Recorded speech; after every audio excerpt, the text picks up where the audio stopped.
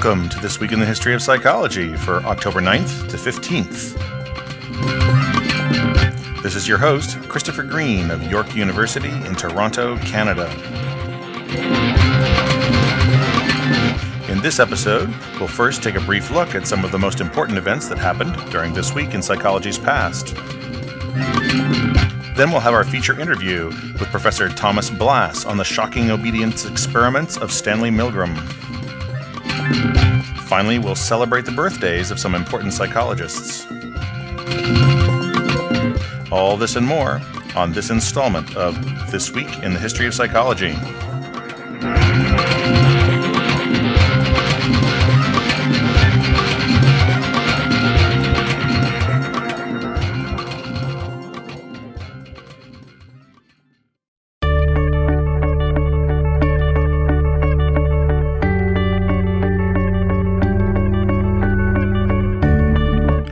For October 9th, in 1968, Roger Sperry's article, Hemisphere Deconnection and Unity in Conscious Awareness, was published in The American Psychologist. Sperry was then awarded the Nobel Prize on this same date in 1981. Also on October 9th, 1968, based partially on evidence linking criminal behavior with the presence of an extra Y chromosome in men, Lawrence E. Hannell was acquitted of murder in the fatal stabbing of a 77-year-old woman in Melbourne, Australia. Just 5 days later, a similar ruling in France made XYY males a pressing legal and psychiatric issue. Also on October 9th, in 1981, David Hubel and Torsten Wiesel won Nobel Prizes for their work in visual development. They performed pioneering single-cell recordings of the visual cortex, demonstrating the presence of simple, complex, and hypercomplex feature detector cells. For October 11th, in 1976, Sandra Wood-Scar and Richard A. Weinberg's article, IQ Test Performance of Black Children Adopted by White Families, was published in The American Psychologist. The IQ score gains they reported were a strong argument for an environmentalist view of intelligence. For October 12th, in 1773, the first U.S. public mental hospital, the Public Hospital for Persons of Insane and Disordered Minds, opened in Williamsburg, Virginia. It moved in the 1960s, but continues today as Eastern State Hospital. Also, for October 12th, in 1966, Robert Rosenthal's book, Experimenter Effects in Behavioral Research, was published.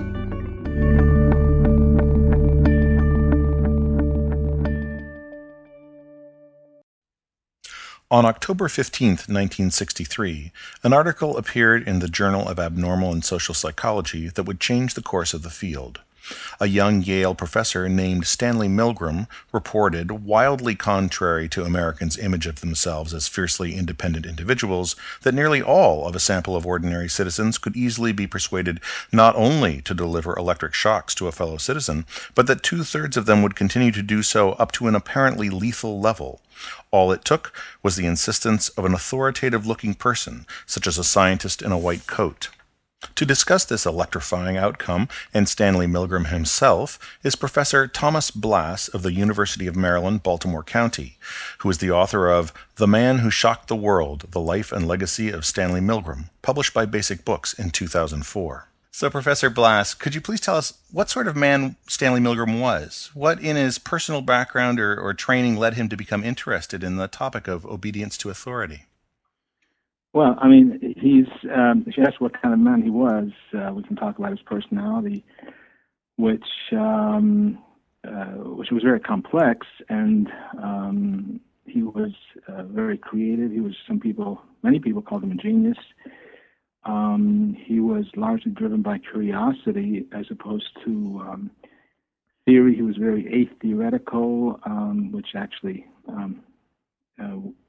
for which he was really a target of criticism among much of mainstream social psychology. But in terms of he was funny too, by the way, very funny, zany, and in some ways the obedience experiment, in my judgment, is kind of atypical, given his much of his research has kind of game-like, almost game-like quality. But to get specifically to the what in his background led him to study obedience.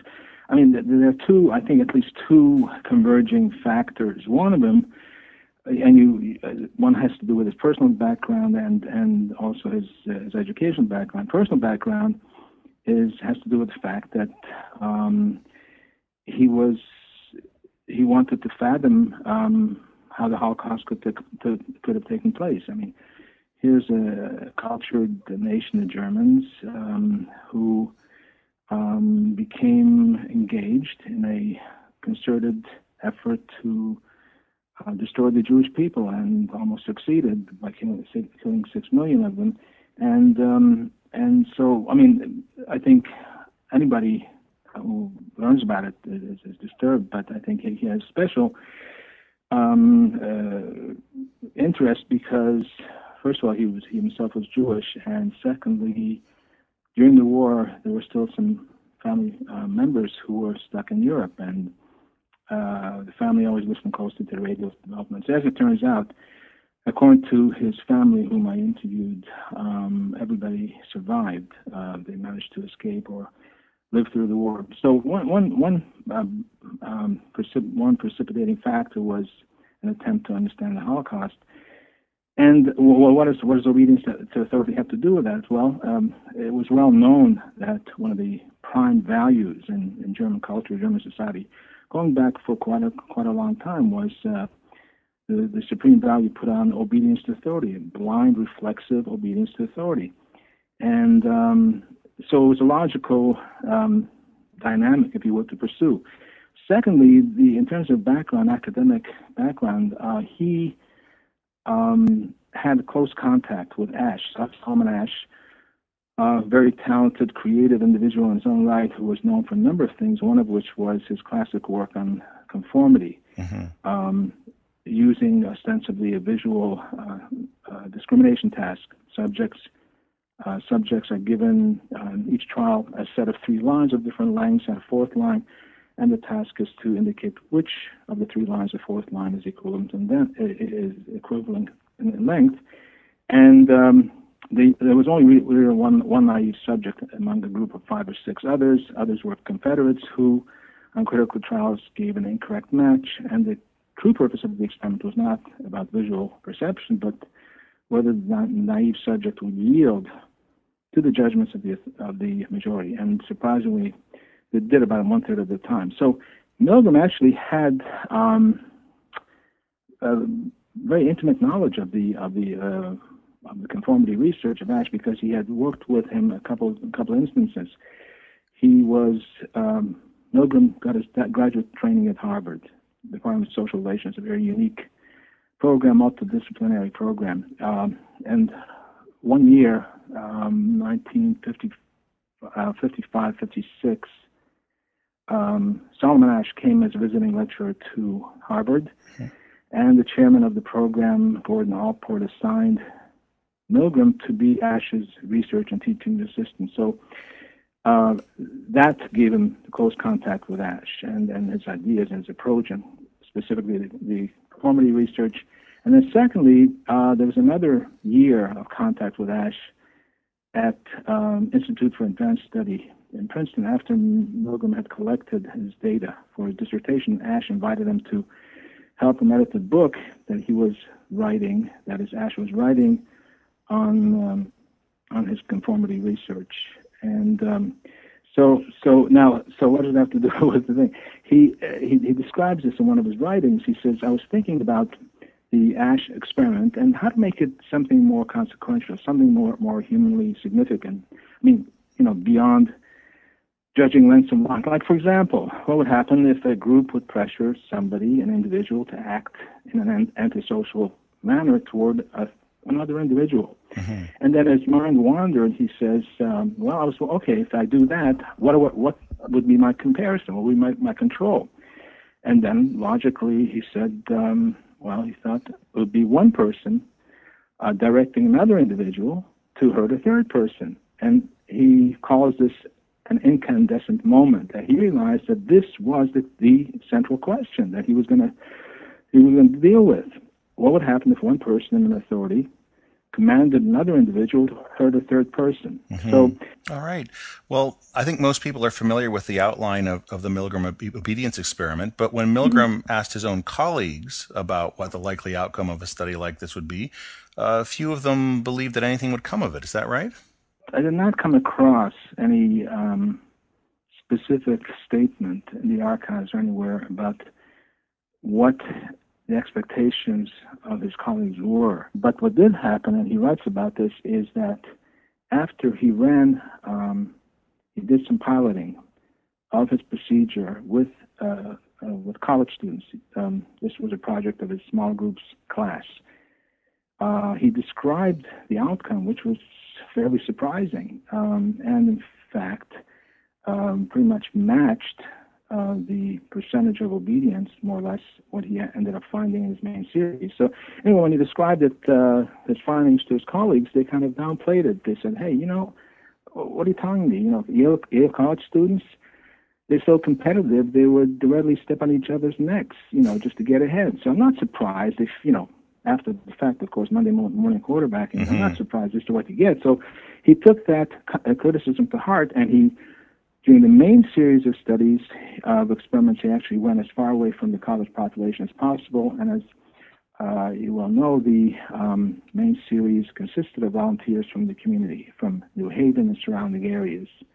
Well, so after the first series of studies showed that roughly 2/3 of seemingly normal American citizens were willing to administer shocks to a total stranger right up to an apparently lethal level, my understanding is that this result was so counterintuitive that some people began to argue that the authority of a professor at an Ivy League school was, in fact, too powerful to be very meaningful. And so Milgram moved his experiments away to less prestigious venues with less awesome authority figures. Could you tell us a bit about those studies? Sure. He reports that some of the subjects told him post-experimentally that the reason they obeyed was because it had something to do with the credibility, the prestige, the aura of, the almost the sense of awe they had for Yale. And if it hadn't been within the confines of Yale, they probably would not have gone all the way. So he wanted to find out whether, in fact, to what extent the prestige of Yale was a factor. And so what he did was he actually rented an office suite in the heart of Bridgeport, an industrial town not far from New Haven, about half an hour away, and he replicated the condition. And the setup was totally dissociated from Yale. Subjects would be recruited much the same way as he did for the others, but without any visible association to Yale. The letterhead said research associates at Bridgeport, and when subjects came to the laboratory there, that's what the sign downstairs said. That's what the sign said on the desk of the experimenter. So there was absolutely no academic link, certainly no link to Yale. And what he found, and so he did this in response to the point that you made, which was raised by subjects. And what he found was actually there was a decrement, but not one that's significant. In other words, the variation that he carried out in Bridgeport was a so-called heart problem variation, where there's voice feedback in which the learner, confederate, complains of a heart condition. That at Yale yielded an obedience rate of 65%. At Bridgeport, that dropped to 47.5%. Now, clearly there was a drop, but he reports, and I actually did a statistical analysis of myself, was not statistically significant. So yes, on the one hand, clearly there was something about Yale that contributed to the impact of the authority provided the background. It added to the power of the authority, but clearly it was not in and of itself the deciding factor, because 48% itself is not trivial. We're talking about almost 50% of people.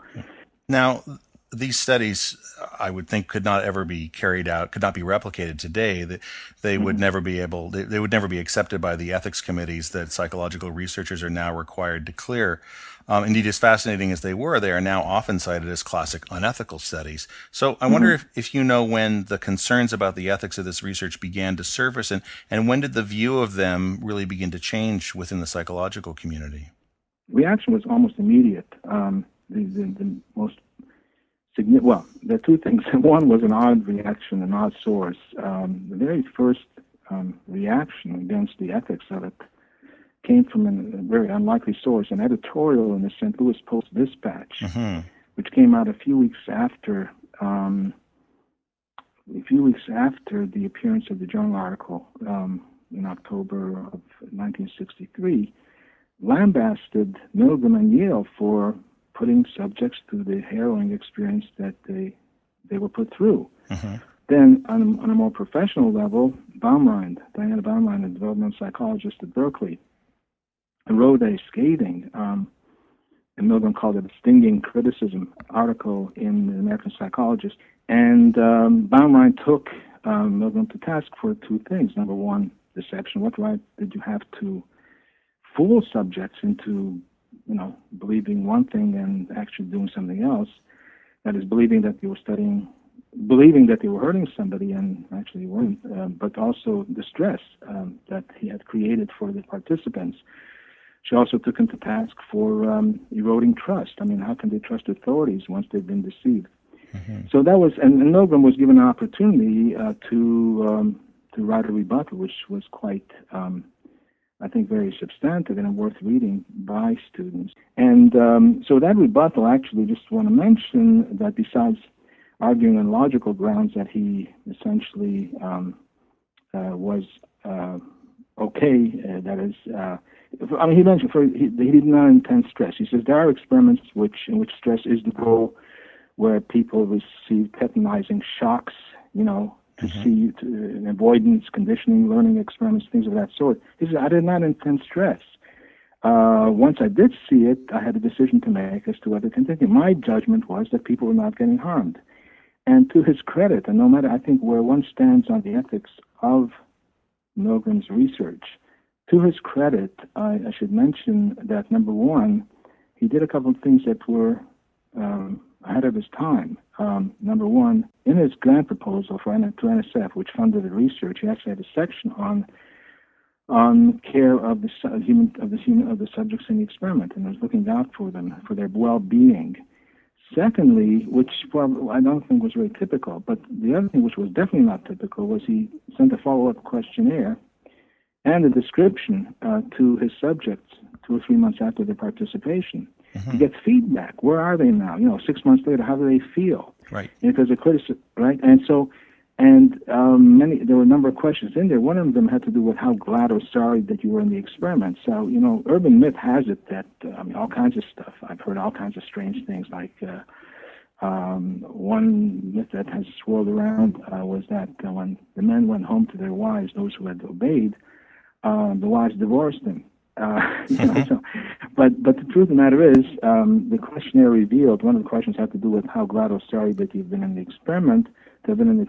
And if you look at sorry and very sorry, you get a grand total of something like 1.5%, saying that sorry, very sorry. So although there were complaints about the ethics from people outside of the experiment, the subjects within didn't seem to regret the fact that they had participated for the most part.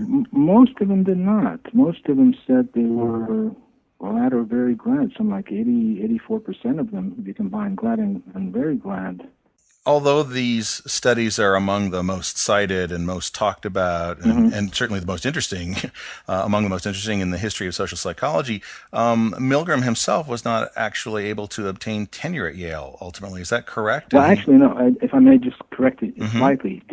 At Yale, he could have had tenure. He had a 3-year contract when he first came. He was hired as an assistant professor with a 3-year contract, with the understanding that he would be, up for renewal at the end of 3 years. Well, he was renewed, actually, and got a highly supportive letter from Gordon Allport, one of the giants, both literally and metaphorically, of American psychology. Father both considered one of the founders of both social psychology and personality. And he compared, he says, although, one can raise questions about, his manner. I mean, he said, in fact, he used the language something like, his audacity is comparable to Leon Festinger and Stanley Schachter. He could have stayed on. But he did not. Then he went on, but he chose to go on to Harvard because that's where he got his degree. He loved Harvard. Harvard was, in his mind, in his judgment, the academic Eden. There was no other place like it. So an opening came up, and he went back, was invited back to come back by Gordon Allport, by Roger Brown, one of the greats in social psychology, came back. And then when he came up for tenure in 1967, 66, 67, after an extremely long, drawn-out deliberation by the committee, he was turned down. There were some people who still held the ethics of the obedience experiment against him. That was tremendously, tremendously disappointing to him. He became depressed as a result of that. I mean, he had hoped he could stay on. The depression and disappointment was compounded by the fact that desirable placements that he was hoping to get if he had to leave Harvard did not materialize. None of the great places really gave him an offer at the university. He was hoping if he had to leave Harvard, he would go to a place like University of Chicago, Berkeley, or he did get interviewed at a couple of those places, but by this time it was so controversial that there was no way that a prestigious university where hiring is decided by vote, no way that he could get the majority needed to be hired. So he ended up actually going to CUNY, a graduate program. He was offered a position at the newly developed social psychology program at City University of New York, where he became chairman of the program. And in some ways, that turned out, he was there till his death in 1984. In some ways, that turned out being one of his most productive part of his career, although much of the research he did there, which was very inventive, most of it is not as well known as his, nothing is as well known as his obedience research. That's right. Well, then, so to sum up, what do you think the legacy of Milgram's work and the somewhat strange arc of his career is for psychology? What do you think students should take away from his story? Well, I mean, I think students as well, all of us, as far as the strange arc of his career, I'm not sure what to say about that. I think, well, first, okay, what students should take away, I'm just answering two different ways. In terms of career, if you talk about a psychology career, how should psychology students look at things? I think what he teaches us is ultimately progress in an academic setting is a balancing act, and balancing act between following your own lights and also being sensitive to norms. On a broader level, I think both students and everybody, I think all of us, can take away the central lessons of his research, which is, number one, the unexpected power of authority. I mean, that's the main revelatory finding. We did not know. He taught us something we did not know. We knew that. We didn't need Milgram to tell us that we obey authority. We knew that, but what we didn't know is just how powerful that tendency is, so powerful as to override our moral principles. I mean, we have a tendency to think that there's a direct line between the kind of person we are and what we do. Our moral principles, if we're good people, we do good things. If we're bad people, we do bad things. What Milgram said is our moral principles is just one of a set of converging factors that lead to how we behave, and very often the immediate situation can override those dispositional factors. Well, thank you very much for sharing your expertise with us today.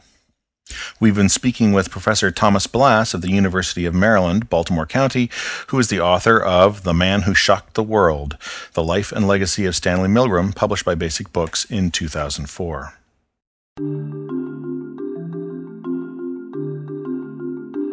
And now it's time to celebrate a few birthdays on This Week in the History of Psychology. On October 9th, 1884, Helene Deutsch was born.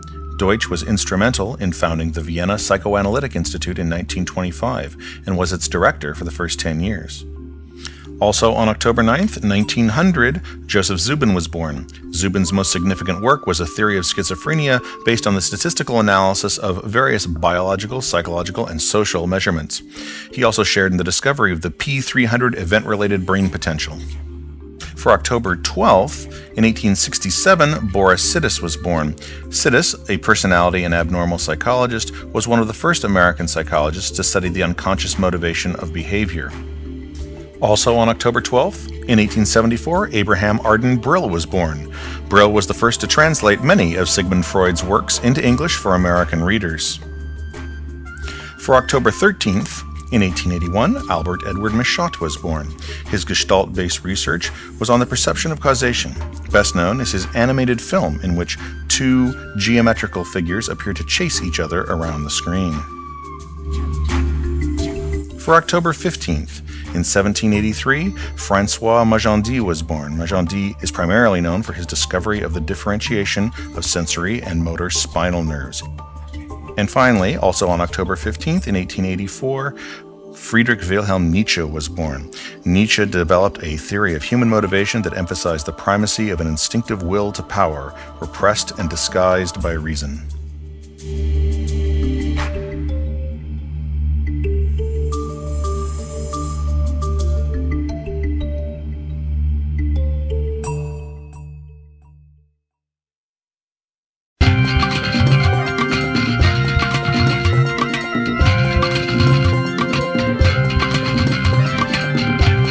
And that's it for this episode of This Week in the History of Psychology.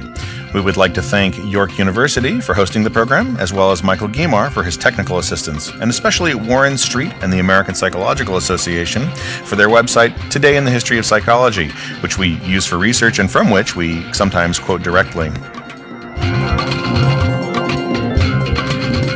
This Week in the History of Psychology is the sole property of Christopher Green. The opinions expressed on This Week in the History of Psychology are not necessarily those of Christopher Green or York University.